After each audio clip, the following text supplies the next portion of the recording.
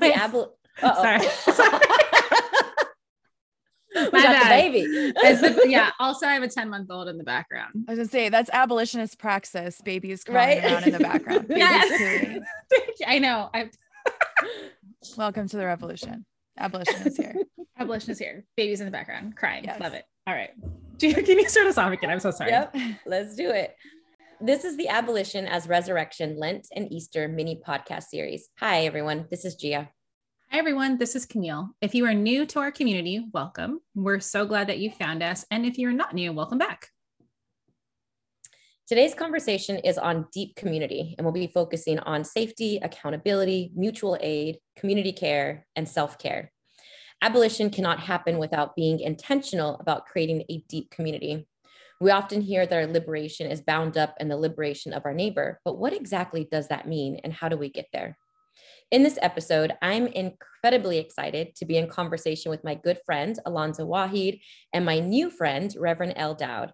I've had the pleasure of sharing space with both of them while working on different liberation projects. Alonzo has been an incredible collaborator with me for the work I do at the Solidarity Building Initiative. He's one of our facilitators and co-creators for the programs we offer to folks who are detained at the Cook County Jail. And let me tell you, not only are Alonzo and Reverend L brilliant thinkers and community organizers, but they embody deep community. You all are in for a sweet treat. And I have the great pleasure of introducing our guest to you, our listeners. So first we have Alonzo Lee Wahid Sr. He is the founder of Gatekeepers NFP and the organizing director of Equity and Transformation, also known as EAT. Gatekeepers is a Chicago-based nonprofit organization whose existence is devoted to the betterment of men. Its team of dedicated staff works tirelessly to eradicate violence and negative behavior among men within the Chicagoland area. His role with Equity and Transformation has allowed him to build social and economic equity for Black workers engaged in the informal economy. Through the application of structured organizing, EAT builds sustainable alternatives to harmful state solutions. We also have Reverend L. Dowd. Her preferred pronouns are she, her, and hers. She is a bi-furious recent graduate of the Lutheran School of Theology at Chicago, a current PhD student at the Chicago Theological Seminary, the campus minister of South Loop Campus Ministry, and an ordained pastor in the Evangelical Lutheran Church in America. She was formerly a co-conspirator with the movement to #decolonize Lutheranism and currently serves as a board member of the Euro Descent Lutheran Association for Racial Justice. She does community organizing in her city as a board member of SOUL, serves on the Clergy Advocacy Board for Planned Parenthood, writes regularly as part of the vision team for the Disrupt Worship Project, and facilitates workshops in both secular conferences and Christian spaces. In 2021, she published a book with Broadleaf entitled Baptized in Tear Gas about her conversion from the white moderate to an abolitionist is available now in print, ebook, or audiobook. Alonzo and Al, welcome. I just would love for you guys to share a little bit more about yourselves and why you said yes to this conversation. For me, first of all, I want to say thank you. I'm truly humbled to be able to be a part of this conversation. It's not every day that an individual from my walk of life, from my background, is actually invited to spaces like this. One, we're often not seen as experts in this field. Secondly, it's often dictated to us on what we should be feeling and why we should be feeling that way. So just to be able to be here today does wonders for me, and it's a lot that I want to delve into. Thanks, Alonzo. I'm so honored to be in this conversation with you. And before I knew you were going to be in this conversation, I was excited to participate in this podcast because of the work that Camille and Gia both do. And so I really trust the work that you have both done and your leadership and voice. And so I was excited to collaborate with you all.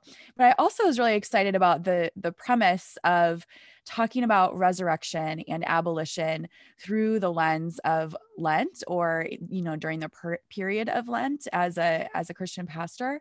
And so it was really something really exciting to me. So I'm really looking forward to this conversation. We are so excited that both of you all said yes to join us. So again, thank you for being here with us. You know, I had first heard the concept of deep community after a recent experience I had with a stalker. I wrote a little bit about that. And at the time, I was really trying to just make sense of what was happening and how I was to respond in light of my own commitments around abolition, which, as we all know, is one of those commitments is to really reduce the reliance on police and carcerality. And so I had a colleague of mine, someone who I trust their wisdom and I really just value their perspective. And one of the things that he said is that abolition presupposes deep community. And sometimes for folks that don't have that deep community, that presents a challenge. And so that conversation really forever changed me. And I had to really think about how I build community and in ways that it provides me with some safety, not only for myself, but also for those who are near to me. So Elle, you wrote in your book, Baptized in Tear Gas, you have a chapter around community care and resistance. And it made me think about this concept of deep community. And Alonzo, I have seen you in action in many different places. And what I can definitely say is that the way that you care for your people in your community, in my mind, it reminds me of deep community. So as a starting point, can both of you, whoever wants to jump in first, describe how you see deep community? Like, what does that mean to you? So I have to go back to the work that I'm doing currently with equity and transformation. One of our best practices that's embedded deeply in our model is that, unlike other non-for-profits, we don't go into communities and ask the community to become members. We actually go to the community and become a member of the community. All right. So that right there is what deep community is to me. That's what it is for me, because what happens is we don't then go and dictate to the community, okay, this is your problem. This is what you need to do to solve the problem. We actually, in becoming a part of the community, we're there with them saying, we're going through the very same thing that you're going through. And what would you do to get out of this situation? And this is what I would do.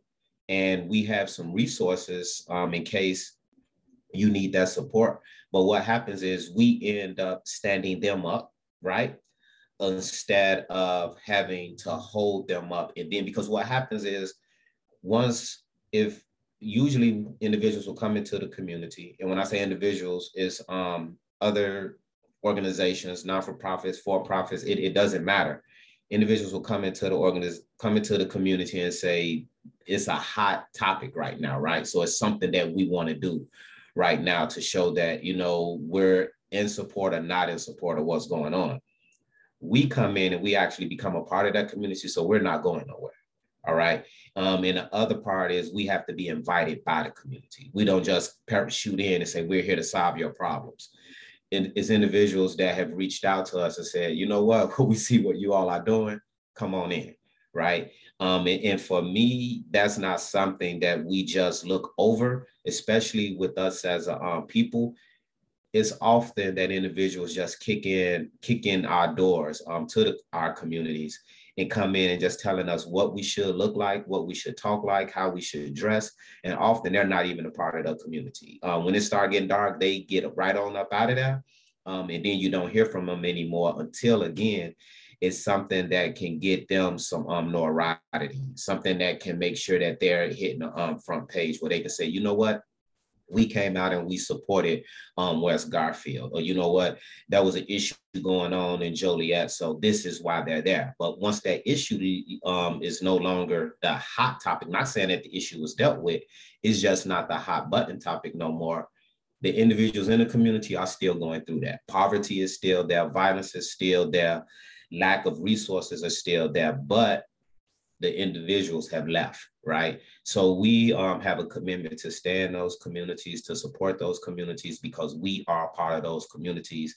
And is definitely, we definitely are a deep community, because for me, a lot of the times I have to, just with one of the best practices that we have to also do is I have to pull back and understand that I am a leader.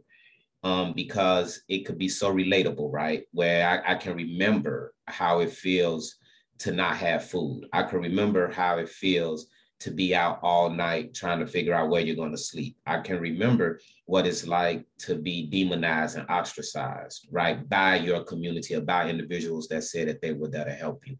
So that's what deep community is for me. That's what deep community is for Equity and Transformation. And that's why we do this work. Yeah, that's awesome. That resonates with me. A lot of that resonates with me as well. I think in the book chapter that you referenced, when it's a chapter about community care, I started thinking about community care kind of similar sort of circumstances to what Alonzo was talking about, with how some issues are like really hot button or like on the front of the news or whatever. Like some things are just like the thing to talk about. And it feels like often, you know, self-care bubbles up as that thing, right? Like something's going on justice wise, or just like in general, it's like very sexy to talk about self-care. And it seems like to me, a lot of times self-care has been weaponized and hyper individualized, so that it's like self-care is another thing on our long to-do list, and then just another thing that we can fail at, right? Like you got to take care of your kids, pay your bills, take care of your job, do all this, you know, do all this other stuff. Also, don't forget your self-care. And if you somehow don't have time for self-care, then it's your failure, right? And so I thought a lot, especially, you know, in liberation movements, about how important it is to care for ourselves. And yet there are these structures and systems in place that make it impossible for many people to care for themselves. And the ability to care for ourselves is like super disproportionately displaced, right? The people who are suffering the most, the people who are at the front line of movements, are often the people who are least likely to be able to access that kind of care that's needed to care for themselves. And so, of course, you know, in our own worlds, in our own neighborhoods, in our own ways, it's important for us to like take time to care for ourselves as a revolutionary act. But even more revolutionary, I think, is looking at these structures and asking the questions of why it is so hard for us to care for one another, and to build alternative communities where everyone has a chance to rest, everyone has a chance for leisure, everyone has what they need. And so that's what deep community is for me.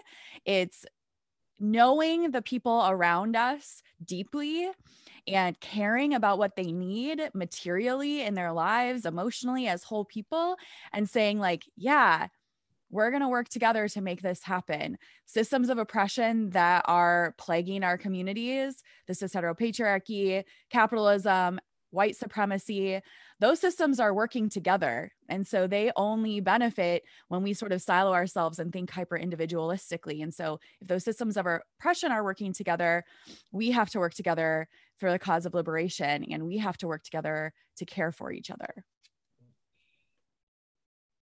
That also brings to mind for me, during the beginning of the COVID pandemic, one of the issues that had came out was how are we going to take care of ourselves, right?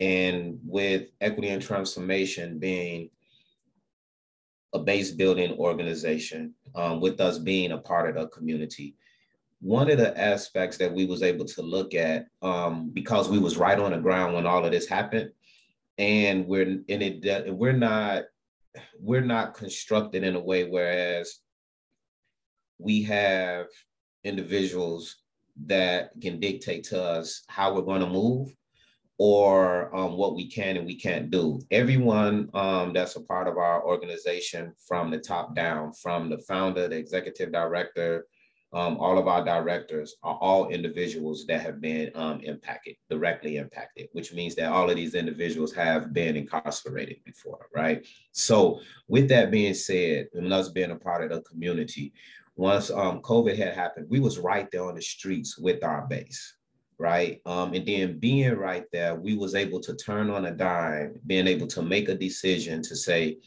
while everybody else was running out, taking all of the toilet tissue, taking all of the water from the grocery stores, we was like, they don't need water and toilet tissue, right? This is a pandemic that's dealing with a virus. You need to boost your immune system. So what we was able to do was go and create a COVID life kit. And with that COVID life kit, we also understood that because we as a people are like, we can, when we're out there on Madison and Pulaski, we see individuals in wheelchairs. We see individuals walking with their canes. It's like, who's going to help the individuals with the disabilities, right? So as we formed our COVID Life Kit, we made sure that individuals with disabilities will also be able to access that COVID Life Kit. And we've had everything in the Life Kit that you will actually need to fight off the virus. And one of the things that was included, and thank you so much for bringing this up, it was, we also wanted to make sure that you had somebody to connect to. So inside our COVID Life Kit, we had pod mapping. Who is the person that I contact in case of an emergency? And that was so profound, because so what we will have, if you know anything about pod mapping, is you have at least 5 individuals that's or major institutions that you should be able to connect to in time of a crisis. The number one institutions that individuals was looking at connecting to was the Salvation Army and the church. That was it. All right. And so it was like, outside of that, who else would you connect to? They didn't say the fire department. They didn't say the police department. They didn't say the hospital. It was the churches and the Salvation Army. And then from that, it was also connecting to family. And one of the biggest things that we realized and found out with that is that even in family, it was only 1 or 2 people that they would look at as a resource. Now, they may have 5 or 4 siblings, but they didn't count them as a resource. So that was very profound for us. But with this, we was able to build up through this tree calling, where individuals will say, well, I'll call you, then they'll call 2 other people. But the most important part was being able to list who I can go to and if I'm in need of resources, and what resource could they supply. And that has been profound for us. And we was able to do a lot of great base building with that, and being able to use that outside of just emergency situation. We was able to see, even outside of emergency, to prepare before the emergency. And this is how you start building community. Yeah.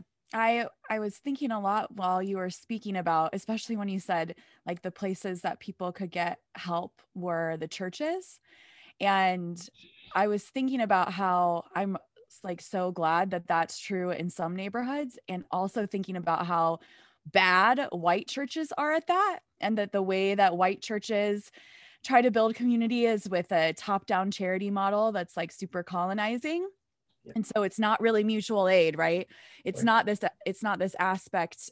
True community recognizes, like we've said, that our liberation is bound up in one another. And so realizes that, you know, the attitude shouldn't be, look at me with all this stuff. Isn't it nice of me to allow those people to have this, right? Mutual aid recognizes that when we help one another, we're helping ourselves, and that we have a stake in this, that we sort of live and die together, and that we'll succeed only as communities, and not necessarily if we try to do this all on our own. Like trying to do it all on your own, the hyper individualism is such like a symptom of white supremacy. So yeah.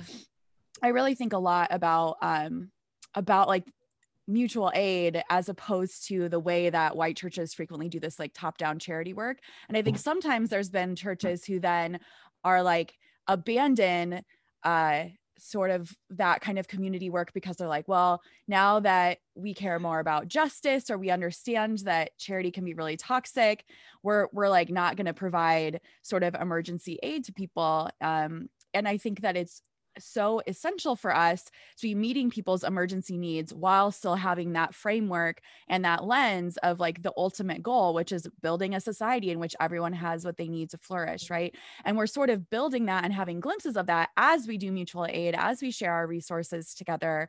I think obviously the example I always give is, you know, the Black Panther Party, and how they had their community clinics. They had their free breakfast program, right?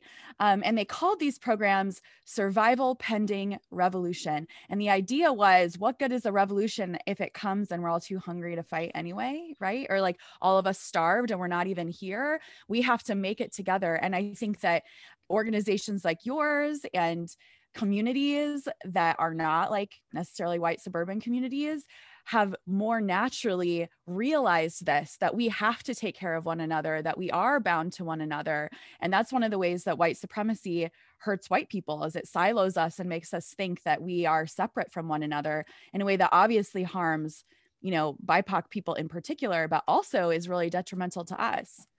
Yeah. One of the other things that we did throughout COVID was mutual aid, right? Yeah. But the way that we did mutual aid, and we, in the beginning, right, we received some backlash because it was like, hey, you can't do that. You're not supposed to do that that way. But what our executive director, Richard Wallace, decided was that our mutual aid was going to be going straight to the community and putting the money into their hands and trusting that they knew what to do with it. We didn't have to tell them what they should be doing with it. They didn't have to come sign up for no classes. They didn't have to say that they was going to be a member of Equity and Transformation. We knew where the money was needed, and we went to the community and we put the money in their hands. We was the only ones that did that. And how I know that, this was before the stimulus checks came out, right? And one of the things about the stimulus checks, that when they came out, for you to get a stimulus check, they looked at your tax returns, right? And this is how they knew where to mail the stimulus checks to. The issue with that process was we work with the informal community, which means these individuals do not have 9-to-5s, right? They do not have W-9. So how was they going to get their stimulus check? One of the things that came out later, after they figured that part out, right, and they made it over that barrier, one of the other things that came out was that there was plenty of individuals that was incarcerated that was supposed to get stimulus checks that they didn't even think about, right? So this is why we come up with alternative solutions, because as Pastor Ellie said earlier, right, it's this mindset that look at what we have, and you should be grateful that we're sharing this with you, right? And they look at that as mutual aid. And we saw this directly when in the more affluent communities, this is where they went and they took everything off the shelves, because I can afford to buy 5 bundles of tissue, and I don't care if you don't have any. And I can get all of the water, and it doesn't matter. And hopefully you'll one day be able to be in a position such as mine where you could do the same, right? But when you went to our communities, the water and the tissue stayed on the shelves because they don't even have stores in their community. They're getting their water and their tissue and their diapers and their milk from the gas station because they're living in food deserts already, right? So this is a total different mindset that individuals, for me, constantly overlook because they're not having deep community, and they're not able to relate, because for them this is what my community looks like, and I made it. I'm accomplished, right? So that in itself is a blessing for me.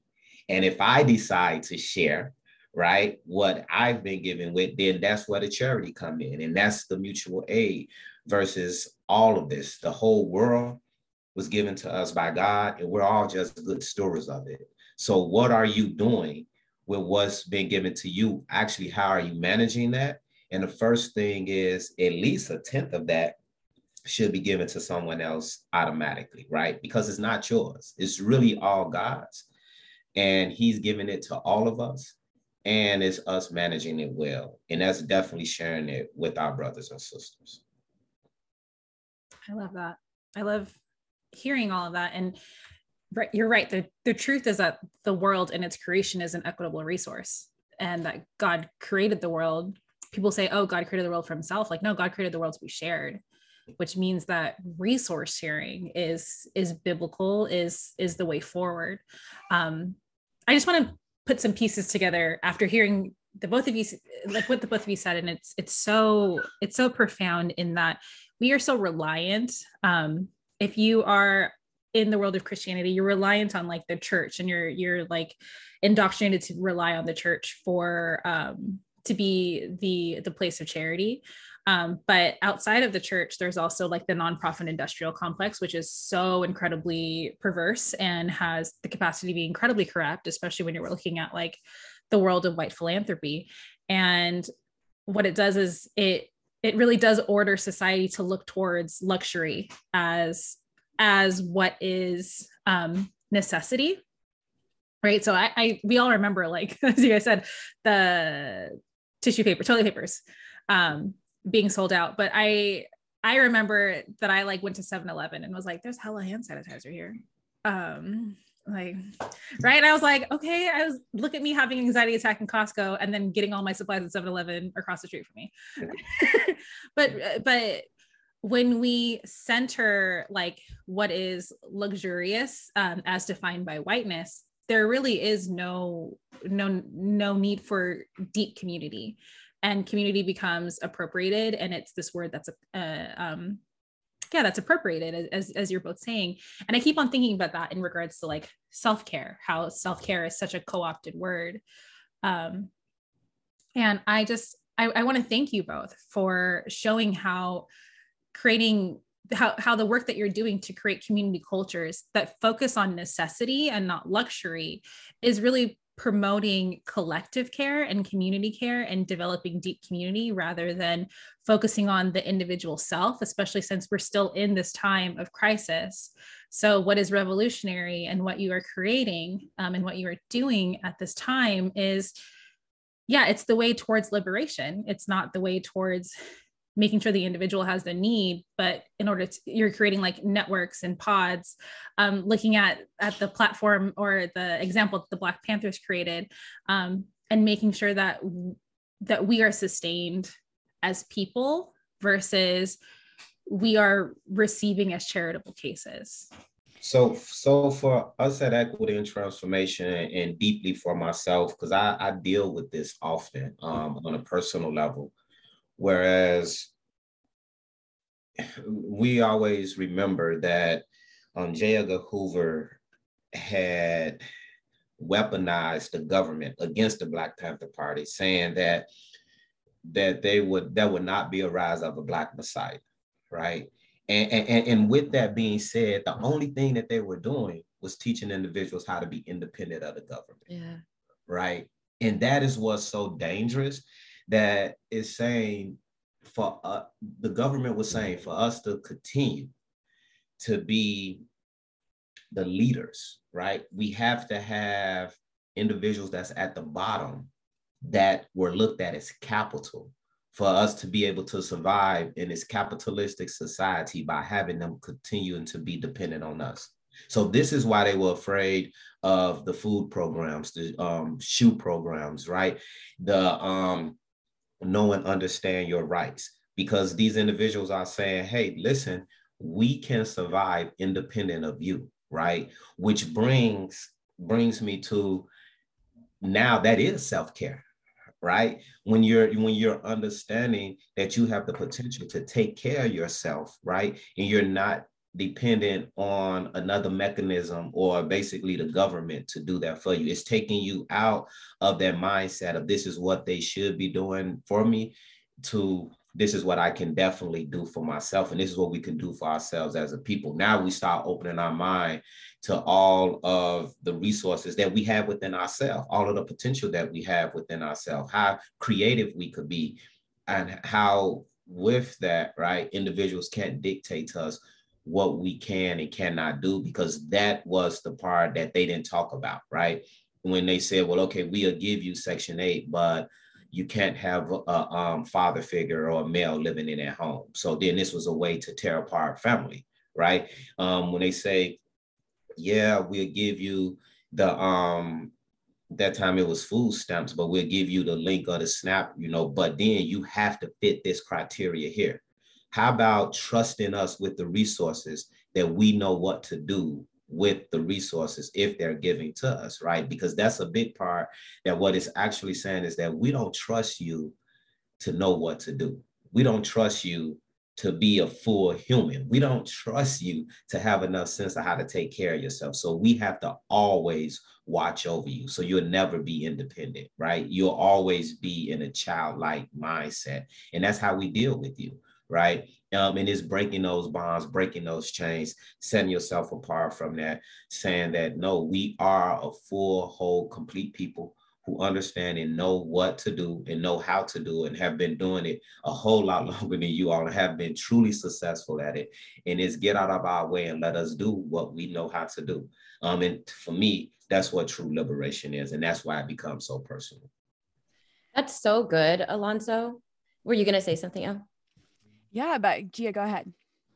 I was just going to say, I just wanted to note, and then also kind of transition us to the next question, is that what I've heard from both of you too, is that part of mutual aid, part of deep community is really, it's deconstructing, challenging, resisting white supremacy culture. Yes. Right. And so what you just named, Alonzo, was like paternalism, and the way that paternalism is embedded in our culture, in our institutions, and the way that we build community.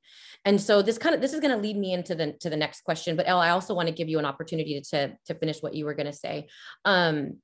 Is that as a lot of what we've talked about is kind of like, yes, it's building within, and then also a lot of kind of like external kind of like systemic change, but within our own, as we are creating communities and within our interpersonal relationships and creating this deep community, how do we start to center accountability instead of perpetuating logics of punishment in the ways in which we are engaging with one another to build this deep community? So whoever wants to kind of take a stab at that, or whoever wants to answer that first, feel free to jump in. Elle, you just want to get us started? Sure. Yeah, I think sometimes, because we have been just immersed in such a carceral society, that when we hear words like accountability, we just like automatically like copy paste punishment, right? And so there's like a lot of emotions that come up when we talk about accountability, because on the one hand, we need to be able to like protect each other, protect ourselves. And on the other hand, we're not trying to replicate these systems that we're trying to dismantle here. And so it can be really, really hard. And something that's been really important to me in thinking about accountability is that realizing that in many cases, accountability is like a chance for transformation. It can be the most loving thing that we can do for one another, to say like, hey, you can't actually treat me like that. I want to have a real relationship with you, or maybe not. Maybe our relationship will transform, but this is the opportunity to make that happen, right? So often instead, there's a conflict between us and we sort of avoid each other, as opposed to coming together and saying, hey, there needs to be some accountability here. This accountability is rooted in love, my love for myself, my love for you, my love for this community. This is the door that we can walk through to make something better. There's no guarantee that everything's just going to be great, right? But this is the chance. We're giving each other the chance for something better. We're giving ourselves a chance for something better. We're making space for mutual transformation. So accountability can feel like, anytime, because we're so used to being punished, anytime that we are held accountable, it can feel like we're being punished.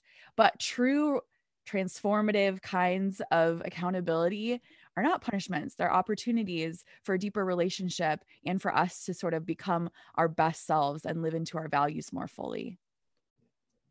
I think that what you said is so profound. I think that we have to clearly get away from the definitions that they gave us. Like, who said that that's what it was, right?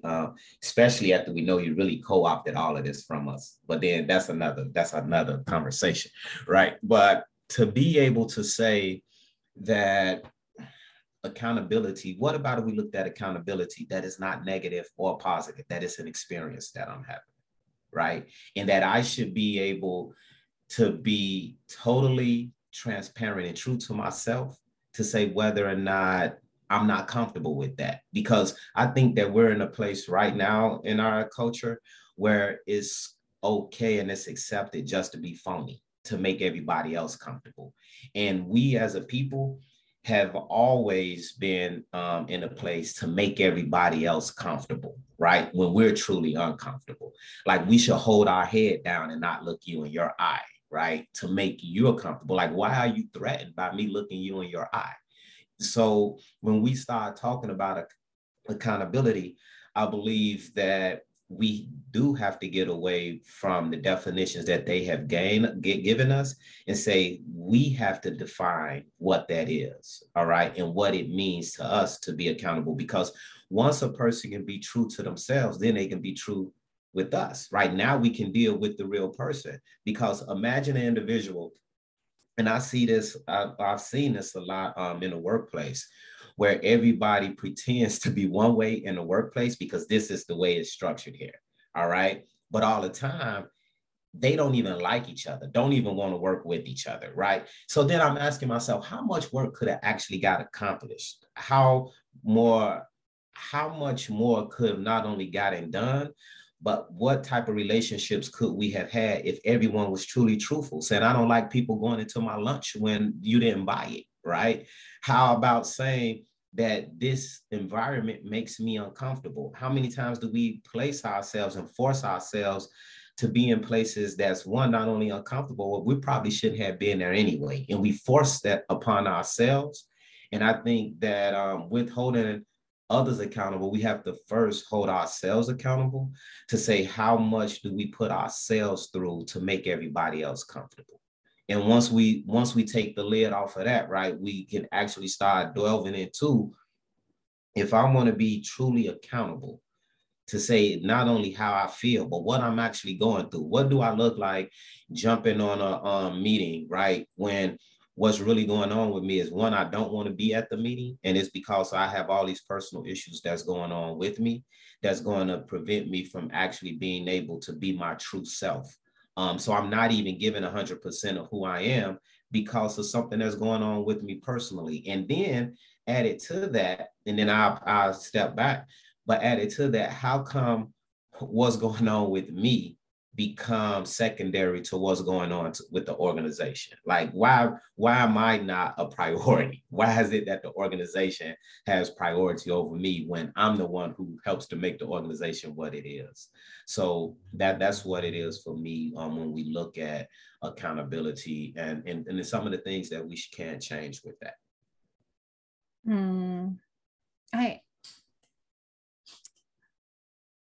I'm receiving everything that you're saying, and I'm going to journal about this. What I'm hearing and what's coming to mind to see if I can like contextualize this is that this language for what is good, right? Accountability, community, mutual aid. We are first conditioned to essentially like villainize it, I'm going to say, under like capitalism and white supremacy and the punishment systems that we have. And I think that when it comes to moving from individual to community, and then from community to deep community, for a lot of people, the assumption is that we could get lost. And then we would like lose parts of ourselves to the community, or maybe depending on like what spiritual community you're coming from, that is kind of how you're indoctrinated to believe that like you have to sacrifice yourself for the collective. What I'm hearing from both of you, Elle and Alonzo, is that in deep community, self-reflection is really essential, because self-reflection leads to accountability. It leads to being able to change and being able to go from knowing what your needs are and how to address your needs, so that the collective is cared for. Can you let me know if that's correct, if there's anything that I'm missing there, or if there's like a deeper dive that maybe is in my own blind spots to understanding this part of deep community? I think that, and Gia, you can correct me if I'm wrong. One of the Bantu proverbs is, I am because we are because I am. And that answers that. All right. The community will be better as I'm better. That's why the organization will be better if I'm better. right? And I'm better because the organization is better, right? I'm better because the community is better. So that, for me, that answers that. And I think when we sidestep that and we get away from that, because we've been taught and indoctrinated with, it's just about the organization, right? It's just about the model, the structure. When who said that? Like, how did we forget the people, right? And especially when we think about it through faith, through the faith, for the faith-based community, is I'm a part of the church, right? So how do you overlook me? How is it just about coming and paying the tithes and this is who this is and these are all of the principles that I should abide by? What about me as a person? Because I believe that we got away from actually making disciples to just being all right with having followers, especially when it comes to the faith-based community. But for me, it's overall, like, are we truly building our people up to be leaders, right? Or is it just sign your name on here and say that you was a part of this program? Like, and we have to get away from it. Yeah, that reminds me a lot of the imagery that we have from scripture about the body of Christ, right? This idea that there's all different kinds of people. We all have all different kinds of gifts. We have all different kinds of passions and experiences, and that we really need each other. And, scripture says, like, the ear can't do it without the foot. And, right? Like, we're all kind of working together, and no piece is more important than another piece. No person is more important than another person. As we're focusing on like the wholeness, we also have to see the individual parts and like cherish them and take care of them. And that's true for people too. It reminds me, again, as we were talking about, what is it that threatens empire and the state and the status quo? And Alonzo, you're talking about how that knowledge that we can care for each other, that we don't need some outside paternalistic figure to tell us what to do. It reminds me also of something that is like deeply threatening to the state and the empire and status quo, is that kind of solidarity, is recognizing that each individual person is very, very crucially important, and that we are not whole as a community if each person is not whole. So that's, again, thinking about the ways that the state has disrupted liberation movements. One of the reasons that Fred Hampton was targeted here in Chicago was because of the ways that he built solidarity across differences. He was able to see all these different communities that were divided by systems of oppression and fighting over scraps, and say, we can't keep treating each other like the enemy when these systems and the elite are the ones that are putting us in this position in the first place. We don't have to fight over scraps. We can take care of ourselves, take care of each other. And as we take care of each other, we're taking care of ourselves, and vice versa. So I think, one of the reasons that it's so important for us to center the most vulnerable and the people on the front line of movements and people who are directly impacted, directly affected, is not only because that's the right thing to do, but also because it's the most effective, right? Like, the communities that have already had to figure out how to care for themselves and one another outside of these structures are the experts on this. Abolition is not going to be led by people like me, right? Like, it's going to be led by the people who were living out abolition on their own and just didn't have like a name for it, right? So that's just normal. It's just life. So those are like the true experts and like the people that we need to listen to. And that's the work that you're doing, Alonzo, is like that frontline work, being like a directly impacted person and saying like, yeah, we know the way to freedom. Thank you for that. I know that for me, one of the things that resonate with me, and we touched on it lightly, is that we've been doing this all our lives because this was the only thing that we knew, and it was we had to survive, right? But then it comes in and get co-opted, and it's like, oh, look at them, we're so brilliant over here, and it's like, no, we've been doing that again all our lives, right? So to now be acknowledged, right? I never ever thought no one would call me an expert in anything, right? It was always that for me as a Black man, a straight Black man, formerly incarcerated, having to deal with the barriers of just not only being heard, But as you're being heard, it's through the lens of that was an individual that did wrong, right? That was, so it was already being demonized, ostracized, looked at as though you were the scourge of the earth, right? And then what compounds that is that it's often done by individuals that's there to say that they're there to help. Because it's good for me to sit at the table and tell my story. But then when I start saying that's not what you should do, and this is a better way, it's like, whoa, know your place, right? You can't say that to us. We're here to tell you how to get this done. And then I had to sit back and look at it fail. And then they come back and they say, well, what was it that you were thinking about that we should do? But then I have nothing to do with it as it's being executed. And I'm not getting any credit as it's being implemented, because it's like they came up with that. All right. But they got that information from me, and they wouldn't even have a knowledge did first right, because they was telling me, I don't know what I'm talking about. I should just sit there and listen and be glad that I was able to come tell my story. So again, to be able to be in a place like this and actually being acknowledged as an expert, being an individual that has been on the front lines all my life. Like when they asked me when did I start doing this work, about the age of 11 years old, when I had to start learning how to take care of myself and my family. So, and I've been doing that since then, and I'm doing that to this day. Learning how to take care of my people, learning how in taking care of my people that I'm taking care of myself, learning how to not only educate and empower, but then also truly love and trust one another, and knowing that I could love and trust myself in doing that.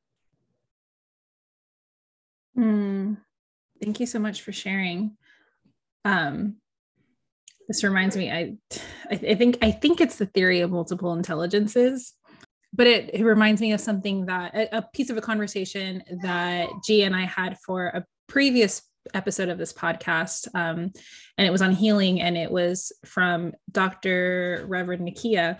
And she had talked about how in order to study abolition, we have to understand what impoverished Black mothers are doing to survive. And we have to change their narrative from it being that they are like stealing, that they're committing crimes, to these are their survival tactics, and there's nobility in survival, right? And I'm thinking of that, Alonzo, as you said that you don't, you haven't been considered as an expert of this, but I know for myself, like I have spent multiple years of my life relying on academia to be the place that validates the work, where as I'm learning perpetually with abolition, it's not that academia validates abolition, it's that abolition has been happening, and academia is not, it's not so much trying to understand, but it's like doing as what Bell Hooks has done, where academia is just trying to put it into the conversation. So the academics who are abolitionists, especially the theorists, they're learning from those like yourself who are on the ground. And it's like, as Elle said, right? I'm not the one that's going to be leading the movement towards liberation. It's going to be those who are on the ground. So those who we consider to be the experts, who are academic theorists, they have a place, but they're not the ones, right? Alonzo, the work that you do, the communities that you build, Elle, the work that you do, the communities that you build, the deep communities that you both make, that is where we're seeing abolition in action. And that's where we're seeing like the true expertise of the work being done. And for that, I just want to say thank you and recognize just how essential both of you are, and the genius that exists, especially within you, Alonzo, that genius that you've had since you were 11, how you were spreading forth that genius in order for us to know liberation and in order for us to be free. Thank you for that again. So we're kind of coming towards the end of our time together, and I will share a little, I want to share a little bit of something, but I first want to ask you all, is there any last, anything that you all would like to kind of share that maybe we haven't touched on? Yeah, so I'd like to give some space for that. One of the things that was sitting with me as I was preparing for this conversation was the sanctification piece, right? Actually being set apart to do a work, right? And I was just asking myself over and over again how God has strengthened me and set me apart to be able to do this work, because this work is not easy. On no count, it takes tolls on you spiritually, mentally, emotionally, as well as physically and financially, right? But to continue to keep on doing the work, I know that I can only do this work because of the strength that's been given to me by God. So I definitely wanted to, and it was like, but start right off, I was like, I'm not sanctified, right? But I say, he truly has sanctified me. He truly I truly have went through that sanctification process, because it's only through God that I could do this work. And it's a continuous process. It's not just you're sanctified. I have to continue to go through it and continue to ask for the strength to be able to do this work. And I just wanted to be totally transparent with that this is not an easy walk. And a lot of the struggle has to deal with individuals saying that they are about you and that they're in support of you, when later you find out that it was all under a predatory guise, right? It was how they could benefit. And it's practiced so widely and it's so common now that it's like, that's the thing to do. And that's how you actually succeed, right? Where I'm going to benefit because I'm going to come and learn your story and get you to tell a story. And then I'm going to go write a grant about it over here, right? So, and I've seen that happen so many times, but to be able to be in a place where I feel safe and I trust the individuals who handle me well. I'm just, again, want to thank you all for that, being able to be here, to be able to be a part of this conversation. I think it's a little bit of my lane to speak to white churches. And I know that there's some white church people who are subscribing to this podcast because maybe in the past year or two, abolition is like a new concept and they're interested. So I think that I just wanted to share, particularly to like white church people who are sort of confused about where to get involved, or they're kind of like, I've recognized the world as it isn't right, and it's messed up, and that there should be something new, and I can sort of envision what that would be, and I am hearing the voices of the prophets in the street telling me what it can be, but I don't really know my piece of this. That's like the people that I run into a lot, like white church people who are in that place.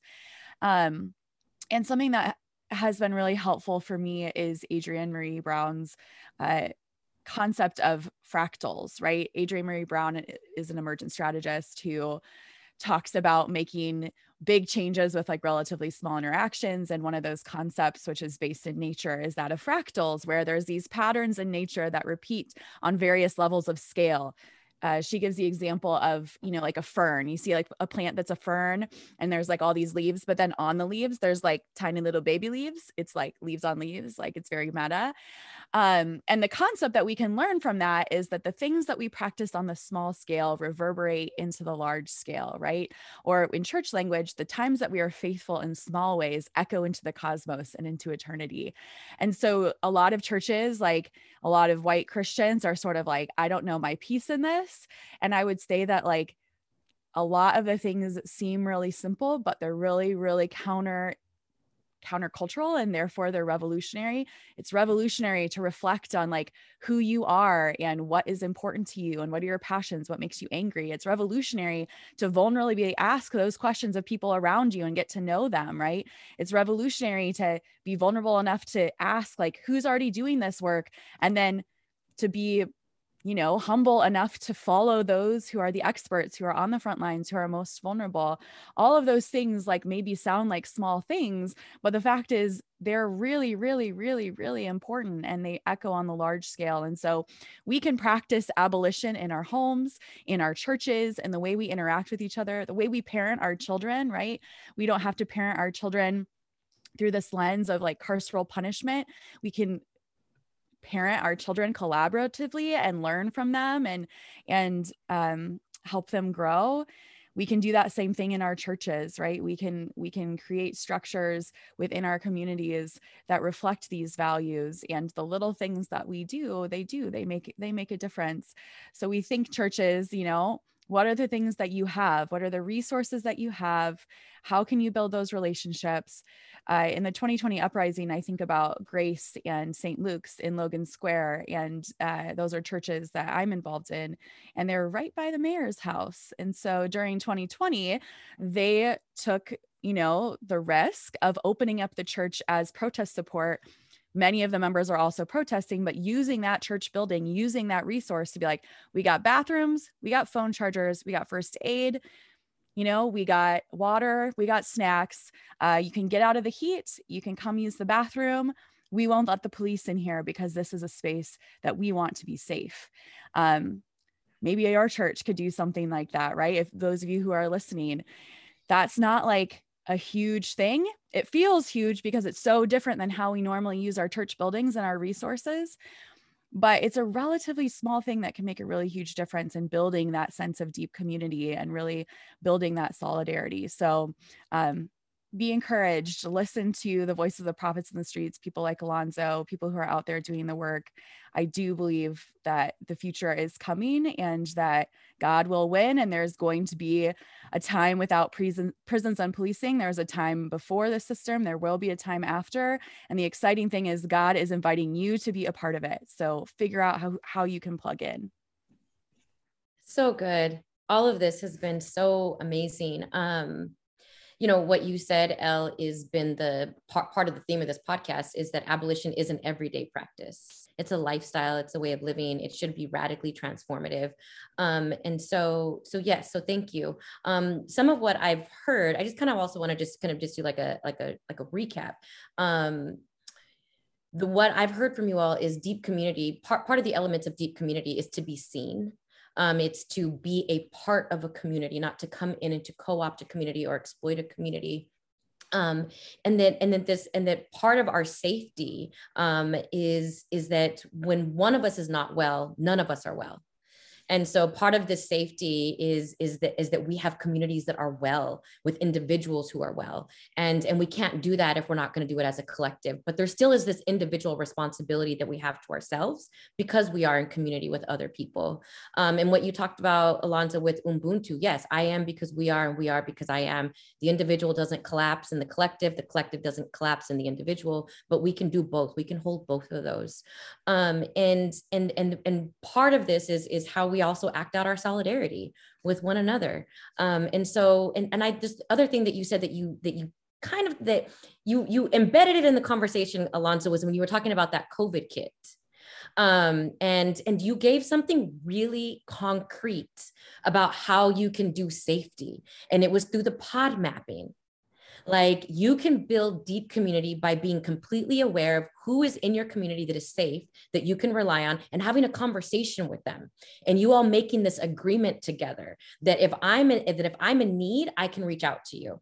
And so, I mean, that's accountability, right? So that is brilliant. It's concrete. It's something that we can all do right now that will help us reduce our reliance on policing and prisons. So thank you all. You all gave us so many concrete examples of how to practice mutual aid. So this has just been such a rich conversation with so much wisdom and so many concrete practices.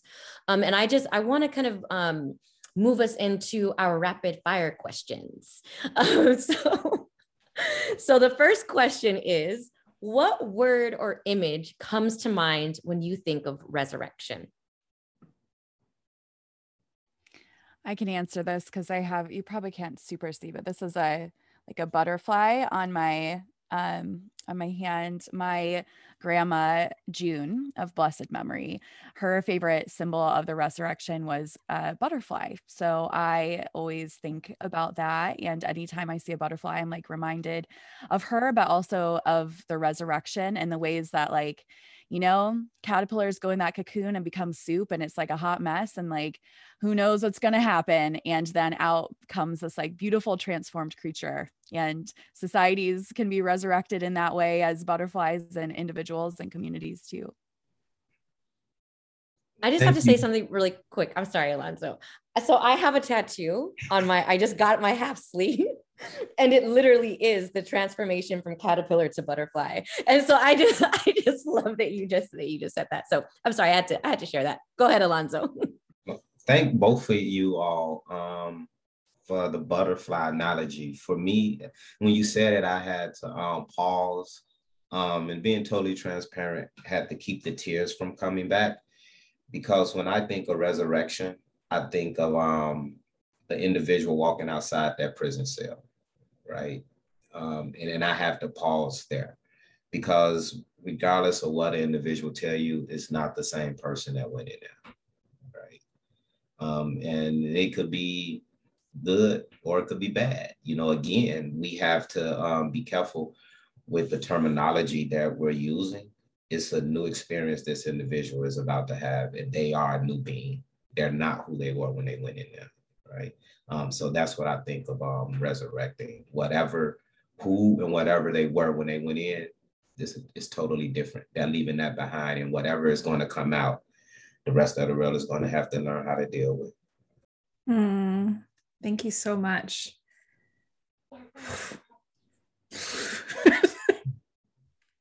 It's just so rich. There's just so much you can't hold it in your body, or I can. Our second question is, what is one way that you personally practice abolition in your everyday life?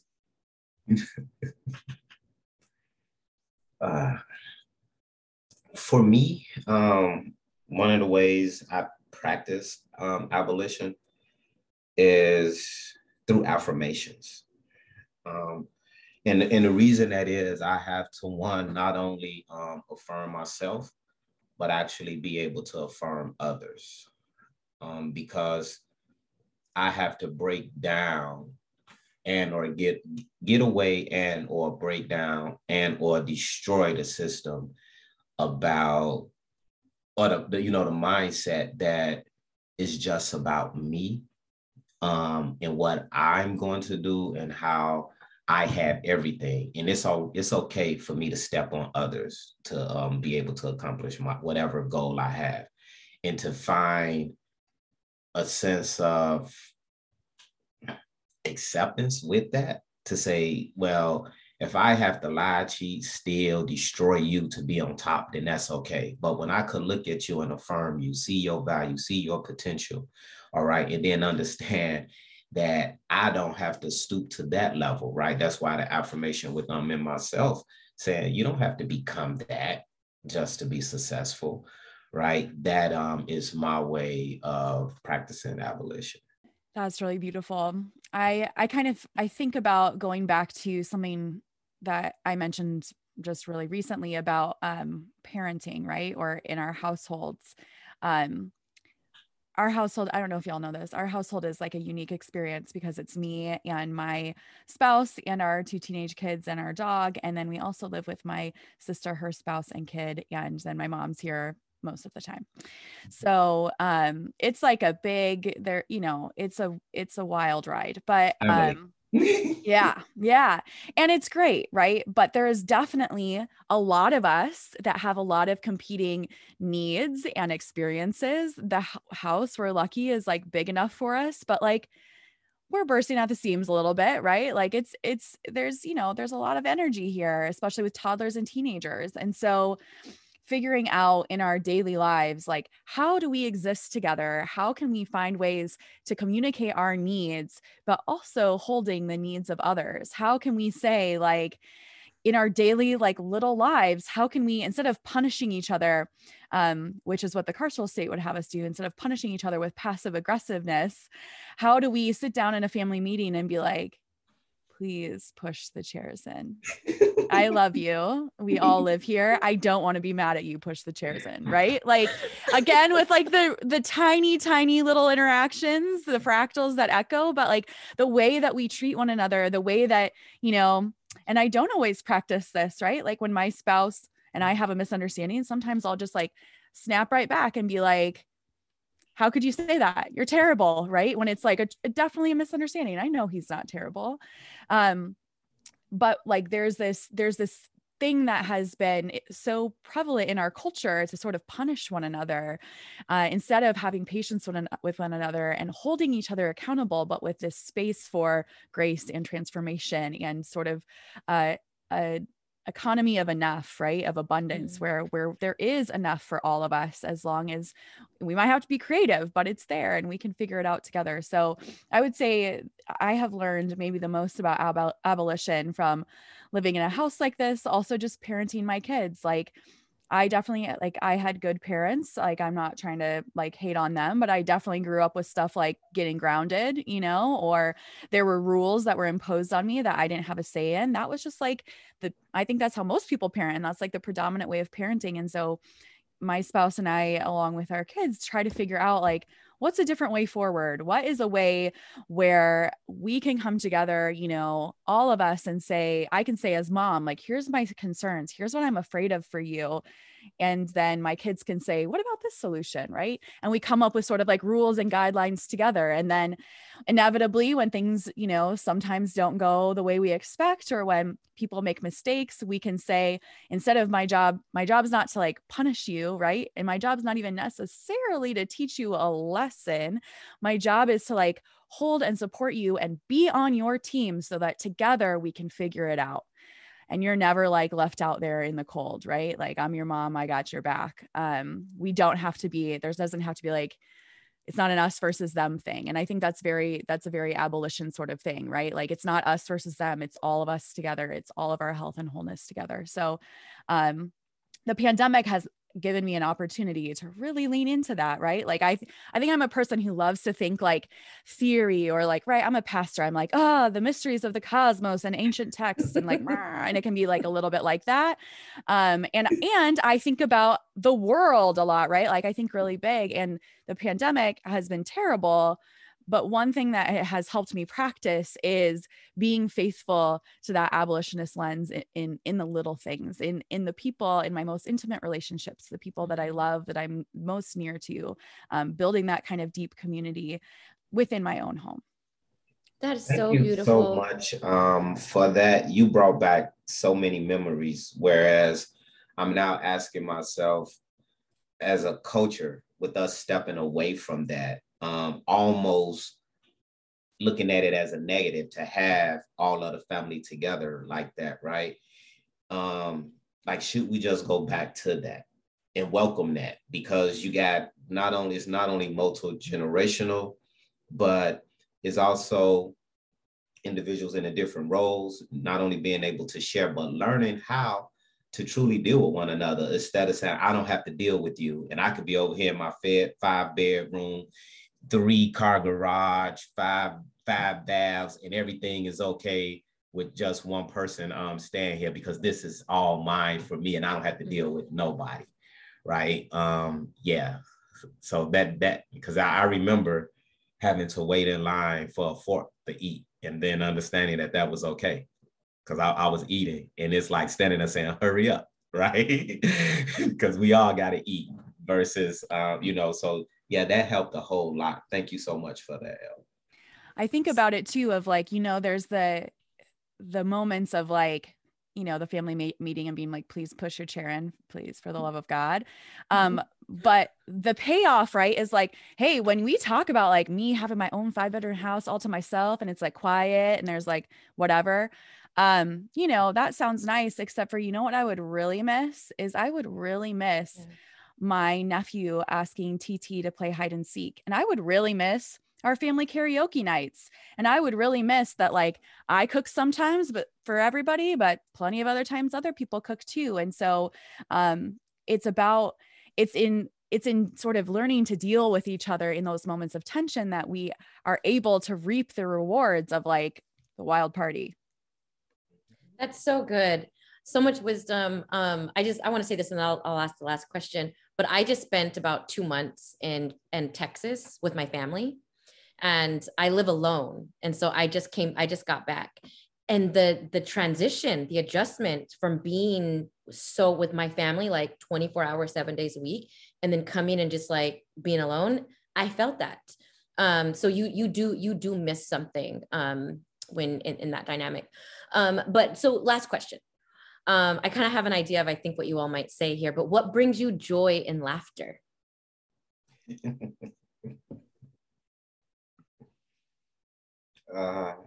I'll say multiple things. It's not just one, but it's being able to truly see other people happy and not have so much weight on things. It's not that serious. All right. We could laugh, we can eat ice cream, we could joke. Everything is really funny. You don't have to take everything too serious, right? Just sometimes being able to look at each other's face, not only to say I love you, but you know what, you're funny to me, right? So that's what it is for me. I think there's, like the obvious things like the people we love, right? Bring me joy. But I've been on this kick lately about the importance of low stakes creative outlets, right? Like I have a lot of creative outlets that are about like, writing or preaching, but that's a little bit like, Pastor L, please interpret this ancient text and what is God saying to us? That doesn't feel low stakes to me, right? Like it's creative, but I'm like, oh, damn. And so I like these moments of like low stakes creative outlets. Like, I don't know, I baked like focaccia bread, right? And I did like the trendy thing where you like use little vegetables to like make flowers on them and stuff, right? Like that kind of stuff where you're like, it was an act of love for my family. It made me happy. It was creative. And like the worst thing that could have gone wrong is that it didn't turn out. And it was like a little risk I could take, a little creative outlet. And it just gave me a lot of joy because so often, so much of our work is unfinished, and it's really nice to like start a recipe, bake some bread, and then the bread is done, and then we eat it and we see like the results of our labor, right? So those are the kind of things right now that I'm really leaning into that give me joy.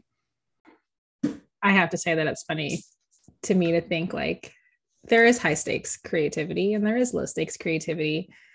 And I'm laughing internally because I'm like, she's a pastor and she's talking about making bread of life. I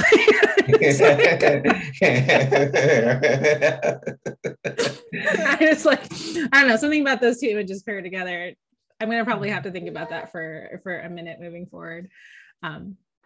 But thank you both so much for being here, for sharing your wisdom, for just like pouring into ourselves, our listeners in this conversation on something that sounds easier than it actually is. And thank you for expanding our thought processes on this. Gia and I have one final question to ask, which is how can people find you, subscribe, follow, just learn more from you? They can go to www.eatchicago.org. That's our website. Everything is right there. So that's the best way.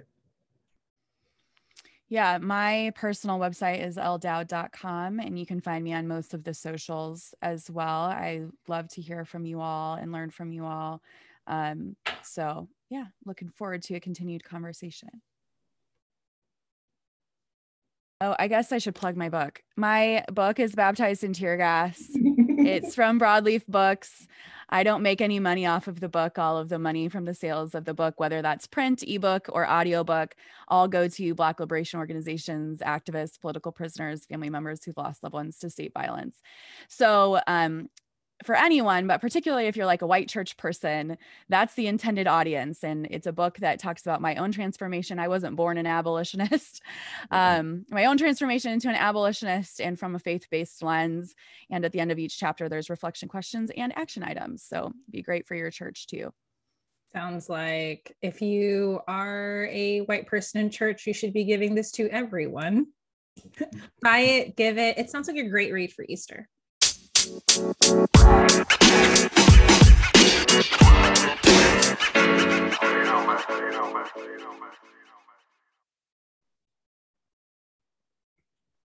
Listeners, we'd love to hear from you and what you're learning. So please share with us on social media using the hashtag #AbolitionAsResurrection. At the end of the series, we want to create a community mural that captures our collective vision of abolition as resurrection. We're looking forward to seeing what we can create and learn together. The Abolition as Resurrection Lent and Easter miniseries is hosted in collaboration with the Solidarity Building Initiative at McCormick Theological Seminary.